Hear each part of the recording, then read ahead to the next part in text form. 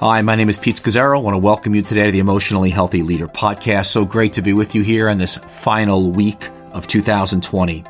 Now, during this past year, I've touched on many different topics during our weekly podcast times together. And I want to thank so many of you for writing me at Emotionally Healthy Discipleship, giving me suggestions of topics, as well as responding to how the podcast has been for you. And I want to encourage you to keep doing so. Just send me an email at askpete@emotionallyhealthy.org, and I will see it. That would be wonderful. Now, this past year, we've had over 2 million unique downloads of this Emotionally Healthy Leader podcast.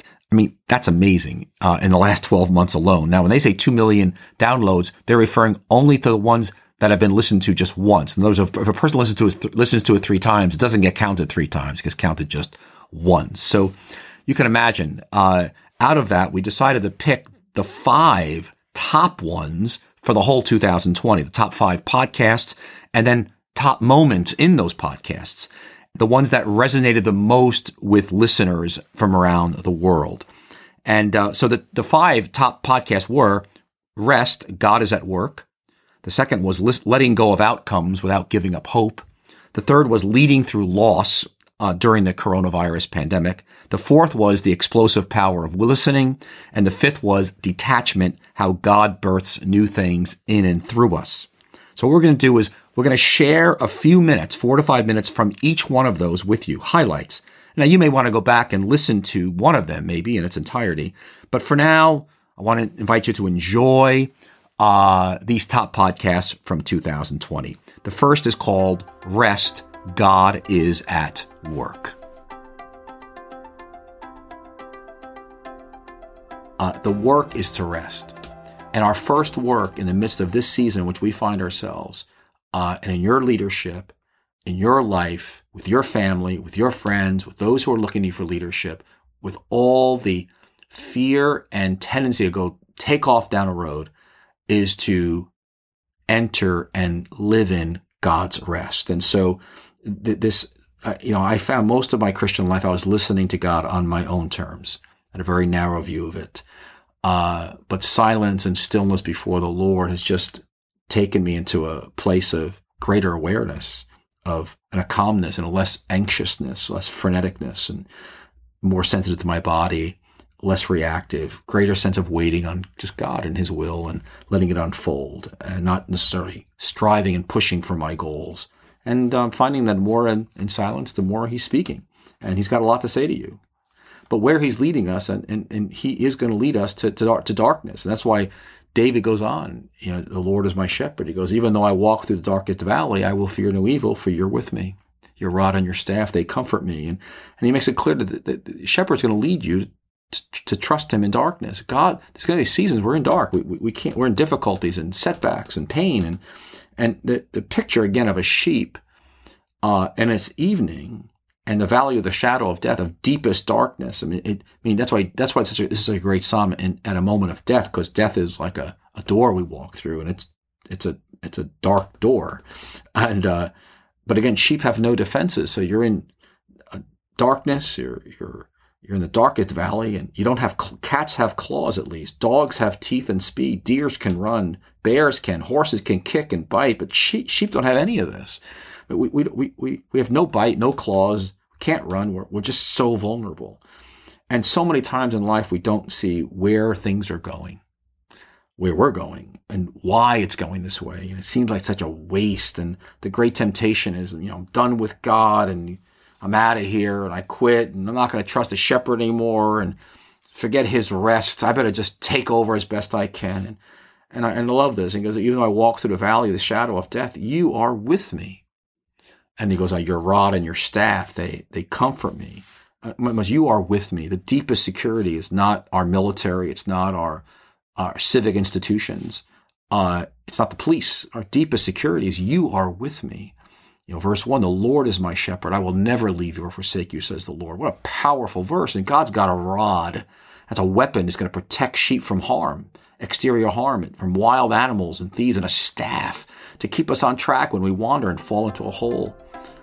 God loves you so much that in that dark valley, He's got a rod and a staff, and He's guiding.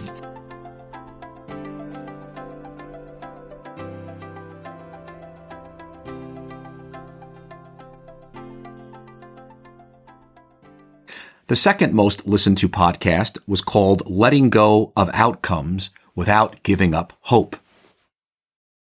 But there's something about in all of us that just wants this romantic, pure vision for life that we long for. But the problem is that you are in a great war.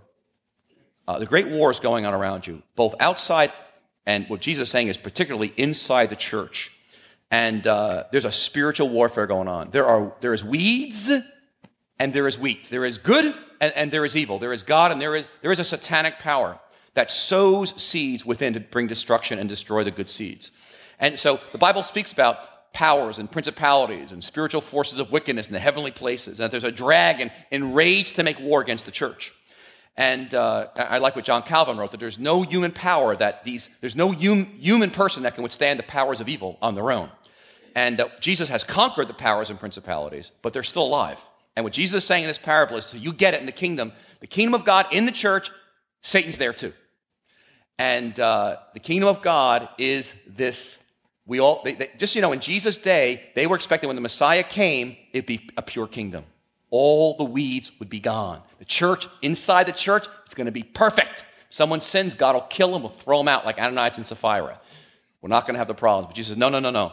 The kingdom of God's going to come, but it's going to be a mix. The kingdom's going to be already here, but not yet fully here. And it's not till the end of history when he will end it, and he'll bring a final judgment. But in the meantime, even inside the church, it's going to be a bit vague. It's going to be a bit fuzzy. And I don't know about you, but when I first pondered this thing, the more I thought about it, the worse it became. Now remember the mustard seed. The kingdom of God's like a mustard seed. It's apparently insignificant and powerless and defeated. I mean, that's bad enough. I'm looking for, let's make it happen. Let's show the city what we got. And Jesus says, no, the kingdom of God's like a mustard seed. But now he says, not only that, the church itself is infected. Oh, I said, that's great. That's just great. The church is infected. Wonderful. We have a worm. So how weak are we going to be? I mean, he makes his power made perfect in weakness. But I mean, come on now. Very sobering, isn't it? Now, the focus of this parable, like the mustard seed, is Jesus says, I want you to understand, evil may be everywhere, and it may look like the good seed is going to get crushed, but I want to tell you something. This mustard seed kingdom is going to explode and fill the earth. That the kingdoms of this world will become the kingdoms of our God. Evil will be overthrown. Jesus says, I will build my church and the gates of hell will not prevail against it. Don't ever get discouraged as you watch church history, as you watch what's going on around you. I'm telling you, nothing's going to stop that good seed from eventually filling up the earth. But in the meantime, it's going to look at times like the evil weeds are going to crush and destroy the good. But don't be deceived by that. But it's a mix right now. And I like what he said to John the Baptist, because John the Baptist was discouraged and thought about quitting, just like some of us. We get discouraged. We're such idealists. We say, I became a Christian, I joined the church, I was not expecting warfare and weeds. But as Jesus said to John the Baptist, as he's about to get his head cut off, he's thinking, this should not be happening. And Jesus says, blessed is the one who does not fall away on account of me. Blessed is the one who does not get confused by this and does not quit and throw in a towel. Listen, many of us, when we experience failure and get knocked around a bit, lose our idealism and we say, I could be a great Christian if it wasn't for other Christians. I'd be tremendous. But he's calling us here to be patient, to be content, to be certain about the future, to love his church, but to be unshakable because we understand the nature of the kingdom and the way it works. Again, verse 41, there'll come a day when he will weed out of his kingdom. That's the key text. It's out of the kingdom itself. It's not like they're over there in a corner. It's in the midst. He'll weed it out, and he'll sort it out at the end. But in the meantime, it's going to be a bit challenging.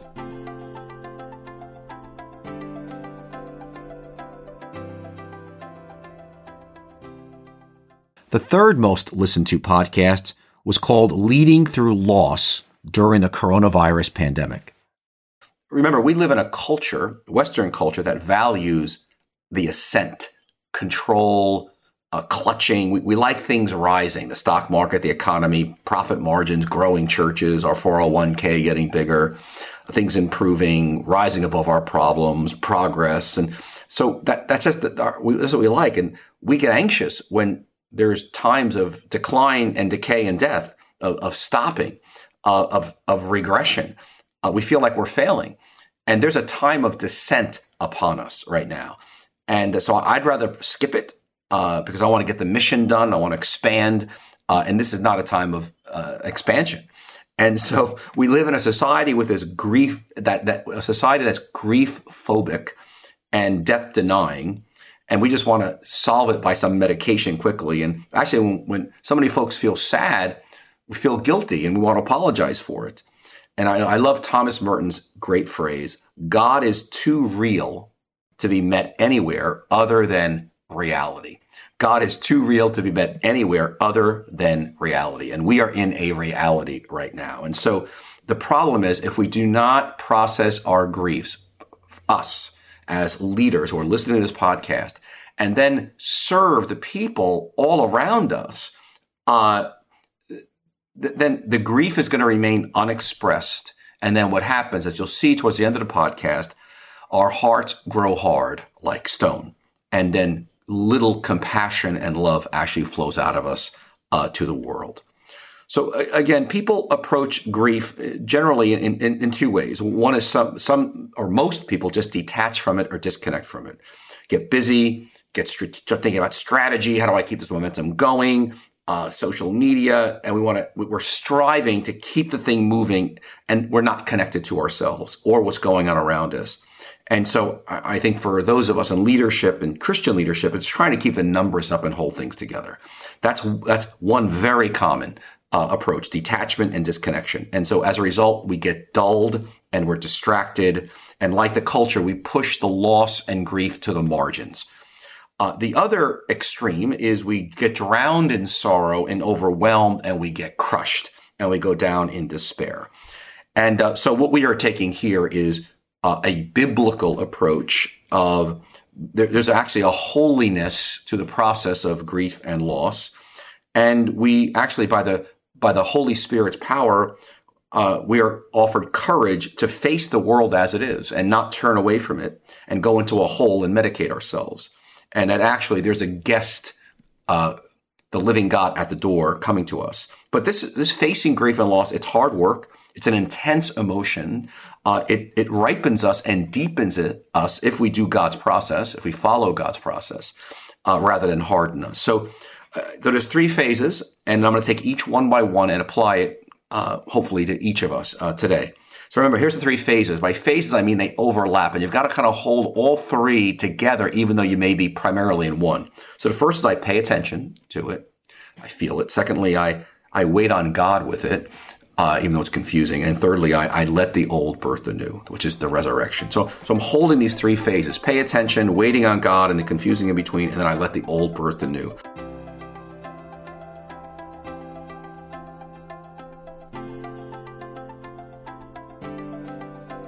Fourth most listened to podcast is called The Explosive Power of Listening. And then we've got, in contrast, Peter. And I'm going to pick up on Matthew 16 and 17, where Jesus takes Peter, James, and John to the Mount of Transfiguration. He's transfigured before them. And then Peter sees Jesus, Moses, and Elijah talking together at the top of the mountain. And he sees Jesus in his resurrection glory. It's an amazing moment. But Peter doesn't listen. And what Peter does instead, he starts making plans. He's eager to speak. And while Jesus is speaking, Peter interrupts. And he starts making plans without listening. And he says, let's have a building project here. Let's build 3 booths here. And then all the people can come and it'll expand the mission of Jesus. And we can stay here on this mountaintop and it'll all be glorious. And you see, Peter's just been in chapter 16, when Jesus begins to tell Peter and the other disciples about he's going to be crucified, and that they too are going to have to be crucified and deny themselves and take up their cross and follow Jesus, that it's going to be a downward failure path of rejection. Peter says, never, Lord, this will never happen to you. And Jesus says, get behind me, Satan. So for Peter, he's not listening. I mean, he can't get his arms around the fact that failure is going to be the best thing that ever could happen to him. And he can't see suffering, defeat, bringing anything good out of it. And he just can't see this crucifixion. And so Peter's not listening to the Spirit by any means. And even he can't wait until whatever Jesus is doing there on that mountaintop. Peter's just a talker, just like us, and he starts making plans. He's got this feverish building program going. And then God the Father interrupts from a cloud from heaven and says, listen to him, Jesus. And here's Peter, the cream of the leadership, New Testament leadership, missing it. And, he, like us, he wants a spiritual life, but he wants to be in charge of it. And he wants it to unfold according to his schedule. I so relate to Peter. I hope you can too. He is a leader that is working for Jesus, for the Great Commission, but he is just not listening, especially about the low road, the suffering road, the upside down kingdom. And, Jesus has been discipling Peter and the 12 at this point for at least 1.5 years to 2 years. And Jesus is trying to get them to understand that you've got to reject the religious way of the Pharisees and Sadducees and teachers of law. That is not the way to go. And Jesus is telling him about he's saying in the world's discipleship is be popular, be great, be successful, and avoid suffering and failure. And Jesus has been saying that don't be like the teachers of the law and the Pharisees, where everything they do is for people to see. They want to be popular and they want to be great, that they take the first seats in the synagogue and they're considered successful. And so Jesus is trying to get him out of that into his discipleship, which is reject popularity with people and reject being great with people and reject being a success in the people's eyes and embrace suffering and failure and go the way of the cross and follow me. And he's been trying to drill this into the disciples for 3 years. But again, for Peter, he's just having a really hard time listening to it. And so what we see here is God trying to get Peter to say, listen to him. That's a great verse in Matthew 17:5. The Father speaks, listen to him, Jesus. That is the core of the Christian life.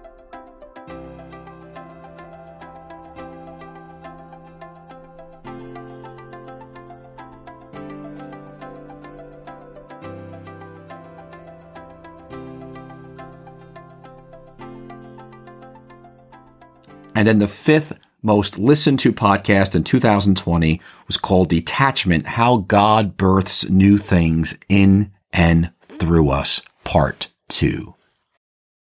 So again, this word detachment and Eckhart, his basic definition is that the way we enter into loving union with God so we can share in the life of God in and through us is through detachment. And that God, the Father, Son, and Holy Spirit exist in this kind of boiling love within themselves, God within himself, and he boils over that love into creation. And he looks for human beings who will be emptied and surrendered that Jesus might be birthed in and through them. And this detachment is not a cold detachment by any means. It's a loving detachment. It's because the goal of all existence is loving union with God, marriage to him, being one with him, surrendering to the Father, being free of our self-will so he can fill us. It's just as you are in me and I am in you, may they also be in us, was Jesus' prayer in John 17. It's this oneness with Jesus. He in me, I in him, us in the Father.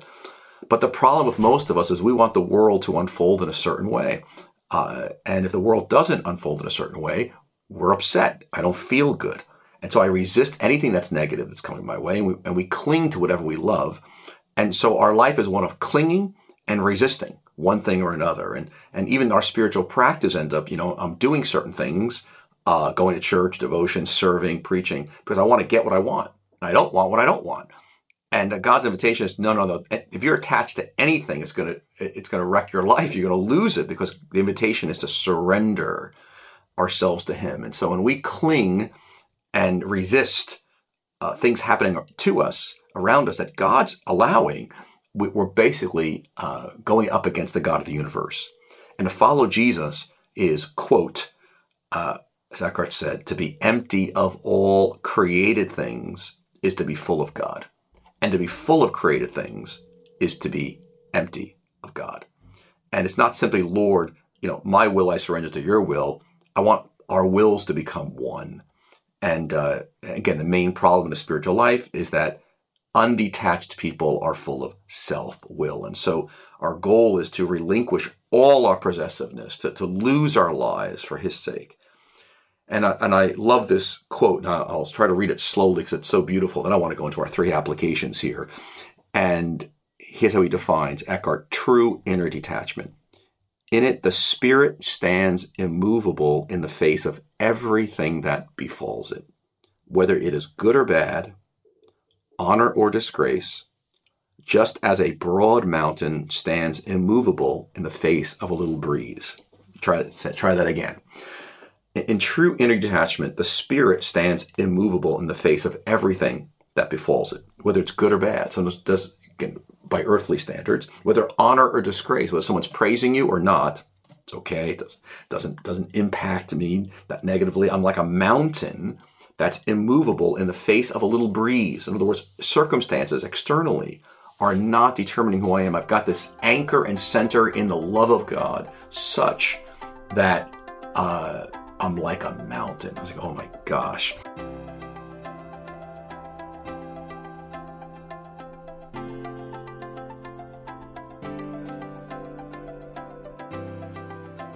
I want to thank you so much for being with us in 2020, and I look forward to what God has in store for us in 2021.